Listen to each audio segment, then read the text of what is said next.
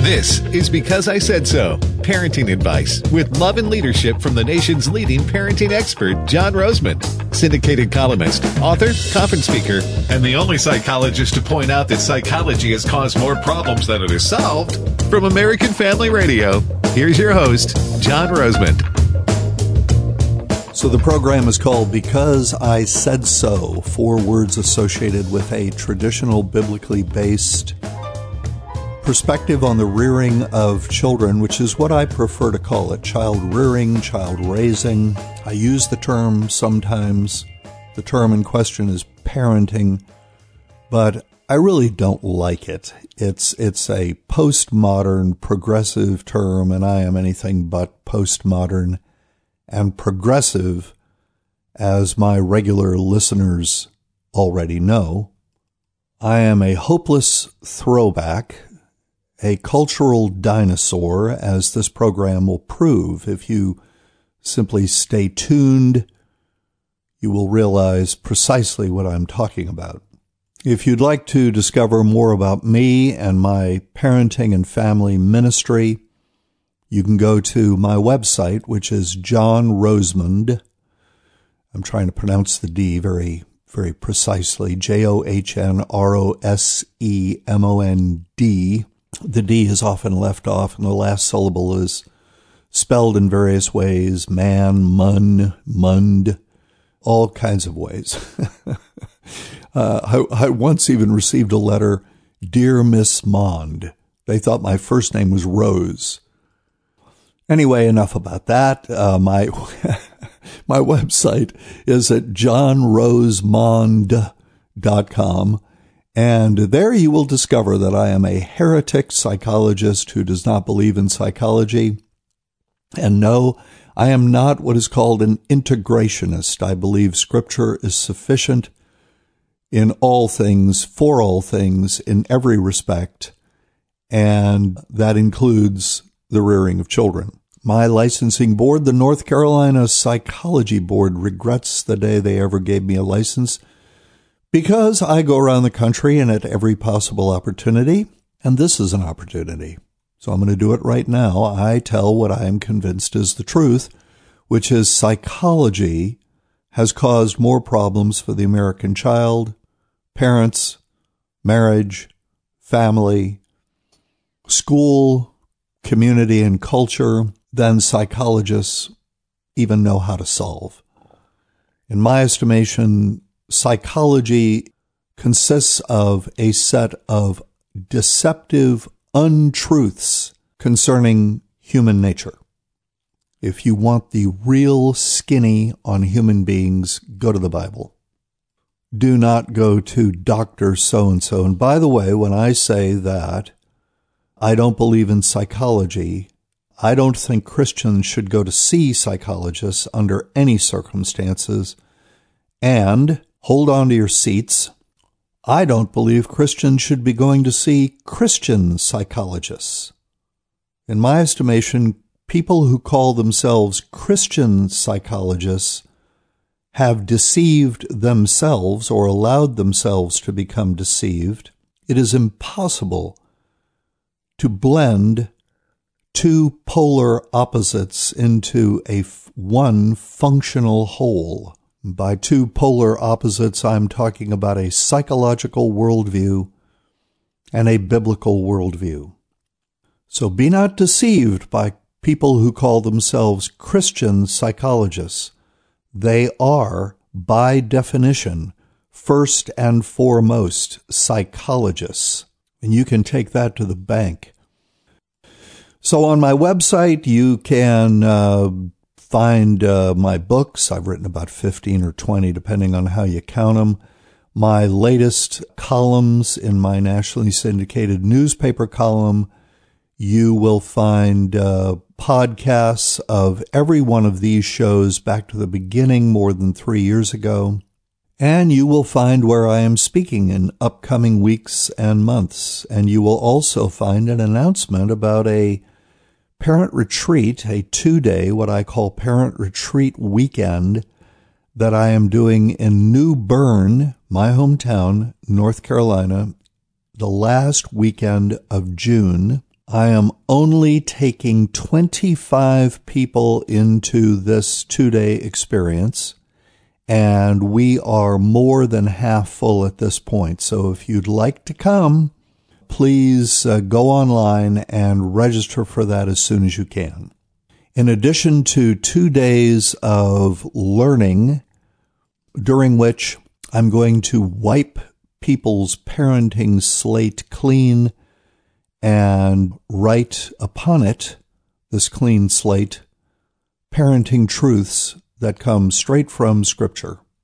But in addition to the 2 days of learning, there will be an evening, a mixer at my house, hosted by my lovely wife, Willie, and myself. There will be a group dinner at a very nice local restaurant here in New Bern. And there'll be plenty of time to tour this very historic and interesting town, which is on the banks of the Neuse and Trent Rivers in eastern North Carolina. New Bern, I spent the first 7 years of my life in Charleston, South Carolina, in what is now called the Historic District. I'm very specific about that because back in the late 40s and early 50s, it wasn't historic. It was just run down and falling apart. And New Bern, when I first saw New Bern, especially coming across the bridge, it reminded me very much of my hometown. It felt like I was coming home again. So anyway, on with the show. I learned a new word a few weeks ago. I was speaking to a group of about 500 teachers, school counselors, and administrators. I won't say where because the location is not relevant. What transpired, what I'm about to relate, it could have happened anywhere. It was the first time it had ever happened to me, but it's probably not the last. Even though it was a secular setting, and even though I was speaking to what I think was a largely secular crowd, I gave my usual message. From all that I can tell, it was well received. And by the way, I referenced Scripture a fair number of times, but was never specific about doing so. In other words, I didn't say, and that's Proverbs 22:5 or whatever. I'm very respectful of my host's sensitivities along those lines. So when I'm in a secular setting, I don't identify the Bible when I quote it, but my subtlety is not lost on people with a biblical worldview.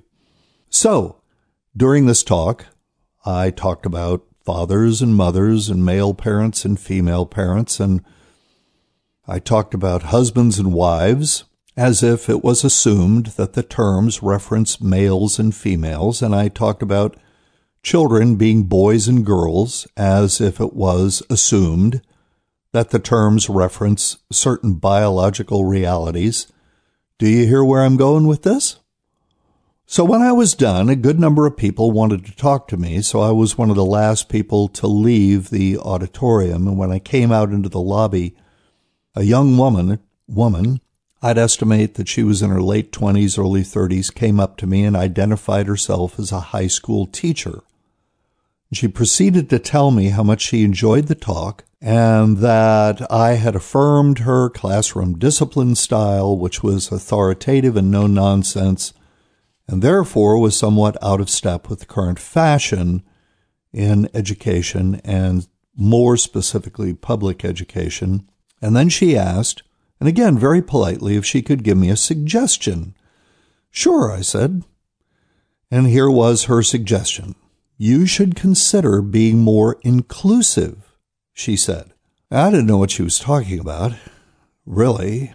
So I asked, how so? Well, she said, you talk about husbands and wives and mothers and fathers and boys and girls without seeming to realize that those roles are no longer cisgendered. They are gender fluid roles now. That's the new word that I referred to at the very outset of the program. Cisgendered. You talk about husbands and wives and mothers and fathers and boys and girls without seeming to realize that those roles are no longer cisgendered. They are gender fluid roles now. Okay, so I'd never heard the term cisgendered before, I didn't even know how to spell it. So I didn't say anything. I just waited for her to elaborate, and elaborate she did. She went on to say, now I know your generation is largely cisgendered, so you can be forgiven to some degree, but you need to realize that you're eliminating some people from the conversation. You just need to consider that you're talking to lots of people who've moved past those gender restrictions. And she said all of this with a very pleasant smile on her face, and she thanked me, and she was very, like I said, polite, respectful, and she walked off. So I didn't have a clue. What was she talking about? What did she mean? What is cisgendered? And, I thought it was spelled S-I-S, gendered. And so I thought for a moment that it had something to do with being a sissy. I mean, that's the kind of thing people my age would think of right off the bat when they hear this term. Not all of us probably, but many of us anyway. So I immediately, when I left, when I got out of the auditorium, got out of the lobby, said my goodbyes and all that stuff, I went out to the car, got in the car, and I immediately called my daughter, Amy, who is 45 years old. Now, my lovely through and through daughter, Amy, is an evangelical Christian, but she's very much up to speed on the latest news from the front to the culture wars. So I got her on the phone and asked her what cisgendered means. And by the way, it's spelled C-I-S-G-E-N-D-E-R-E-D. C-I-S, not S-I-S. And when we come back from this break from our sponsor, American Family Radio, I'll tell you Amy's answer. Cisgendered. What does it mean? Back in a moment. Stay with us.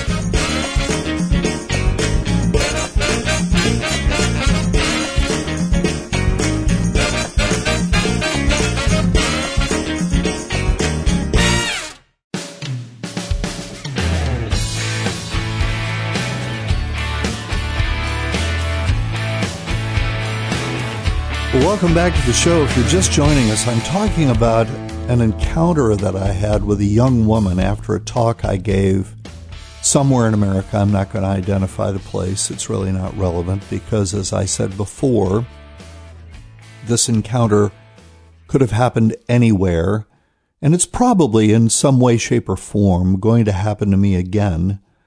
But I had this encounter with this young woman, late 20s, early 30s, after a talk I had given to a large number, about 500 public school teachers, counselors, administrators, and the like.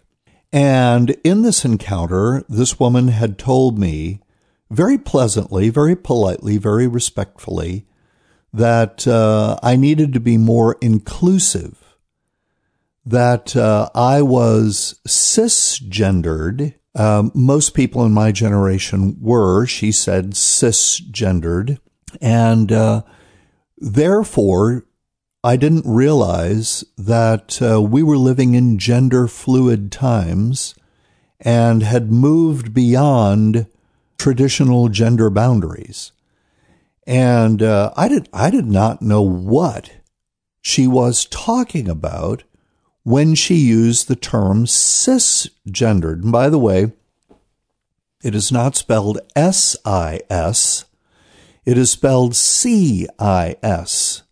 C-I-S. And I'm going to tell you in a moment what that means. It's I think it's called etymological or something like that, derivation.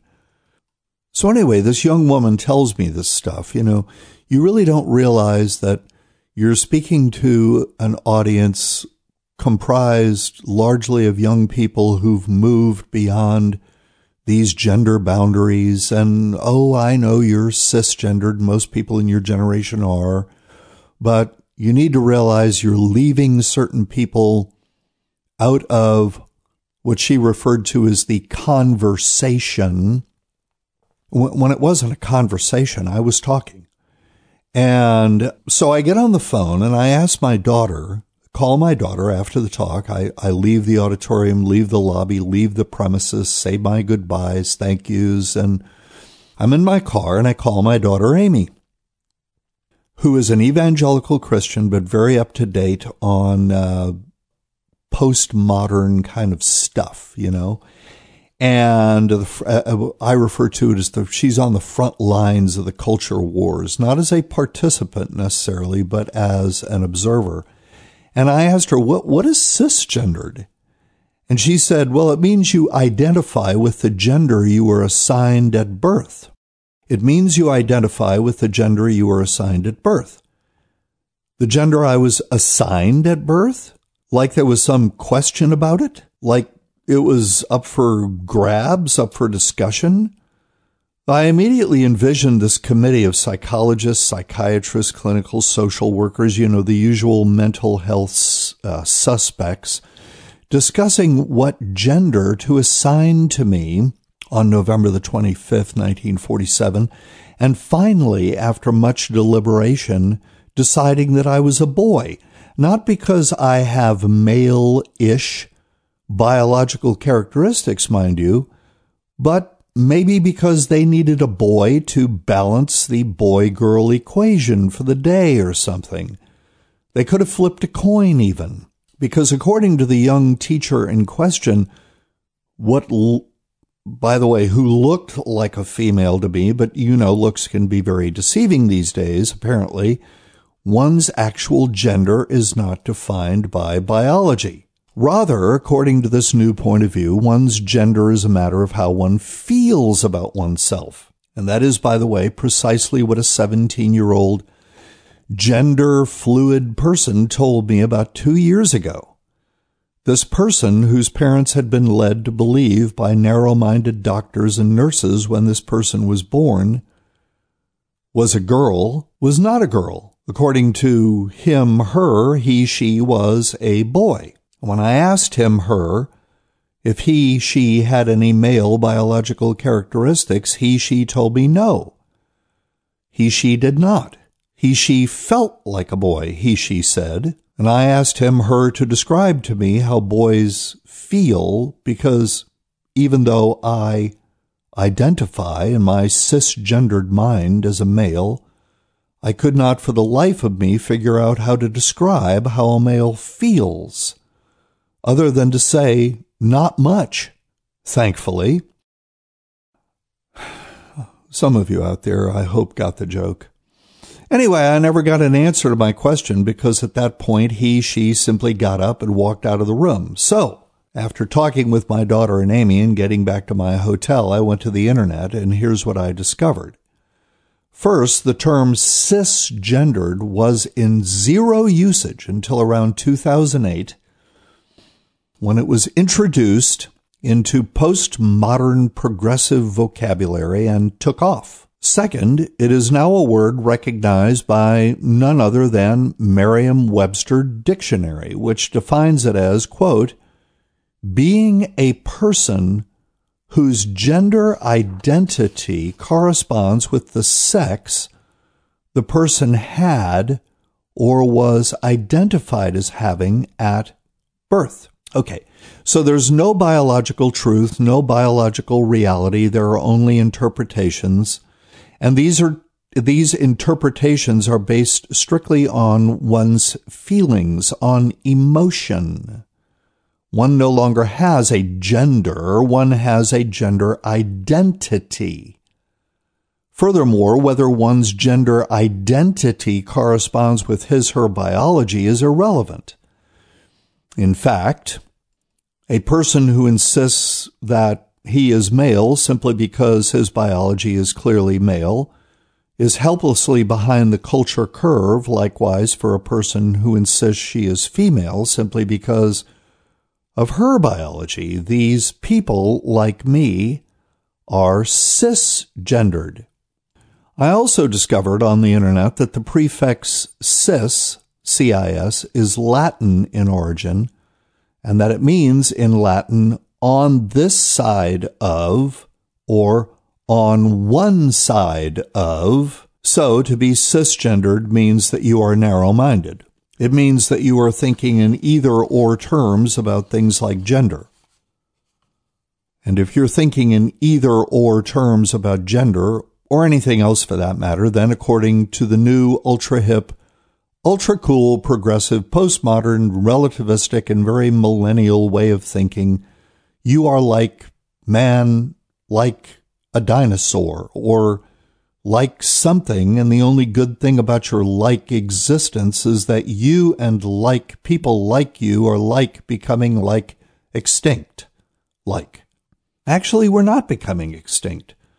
There are, by God's grace, a good number of young people, yes, even millennials, who are cisgendered, which simply means they are not delusional when it comes to their self-concept. The young people in question do not accept that they are male or female. They clearly recognize that they are, in fact, either male or female, that they cannot be male on Monday and female on Tuesday because they woke up on Tuesday feeling different than they felt when they woke up on Monday. See, this is the way these young people convince themselves that they're intellectually sophisticated. That's really what all this is about. That's the bottom line of this whole thing. I mean, in effect, this young teacher, God bless her. And I hope she wakes up and comes to her senses someday. I mean, I did. There was a time in my life, my regular listeners know this, when I was a hopelessly lost in a dark wood, atheist idiot who thought that spouting postmodern progressive platitudes was very ultra hip, ultra cool, fab gear with it, and meant that I was at the avant-garde of intellectual progress and evolution. So I have hope for this young lady and people like her. Yep, there are young people in America, and lots of them still, who believe God created male and female, just as we are told in Genesis chapter 1, verse 27, where it says, so God created, and this is the ESV, so God created man in his own image. In the image of God, he created him. Male and female, he created them. Note, it says male and female, he created them. Not male and female, he created him, or male and female, he created her. Male and female, he created them. God is so unhip. I guess it's safe to say God is cisgendered. Now, here's the bad news, all kidding aside. In closing, I got to point out that this postmodern gender relativism has been embraced by most mainstream denominations. Check out Presbyterian Church USA. Check out the Episcopal Church. It's been embraced for sure by the Catholic Church. Several parents have told me within the last year or so that Catholic priests have told them with a straight face that it is possible for a person to be in the wrong body, that it's possible for a girl to be in a boy's body and vice versa. Well, to be very honest, nothing that comes out of the Catholic Church these days surprises me. In Matthew 24, verses 27 through 29, Jesus tells his disciples that at the end times it will be like it was in the days of Noah. In the days of Noah is a reference to when sexual corruption held sway on the earth, when all manner of sexual boundaries were being transgressed, including the boundary between angels and humans. For more on that, see Genesis chapter 6, verses 1 through 4. And Jesus goes on to say that in the days of Noah, people were clueless as to what was coming. They just kept right on partying like it was 1999. Then the flood came and took them all away. Back then, they were taken away. This next time, they will be left behind. If we are in the end times, and I believe we are, then all I can say is hallelujah. For one thing, I don't know how much more we, meaning those of us who can still think straight, the cisgendered, that is, I don't know how much more of this we can take. Thanks for joining the show. I'll be back same time, same station next week. God bless you. God bless your families.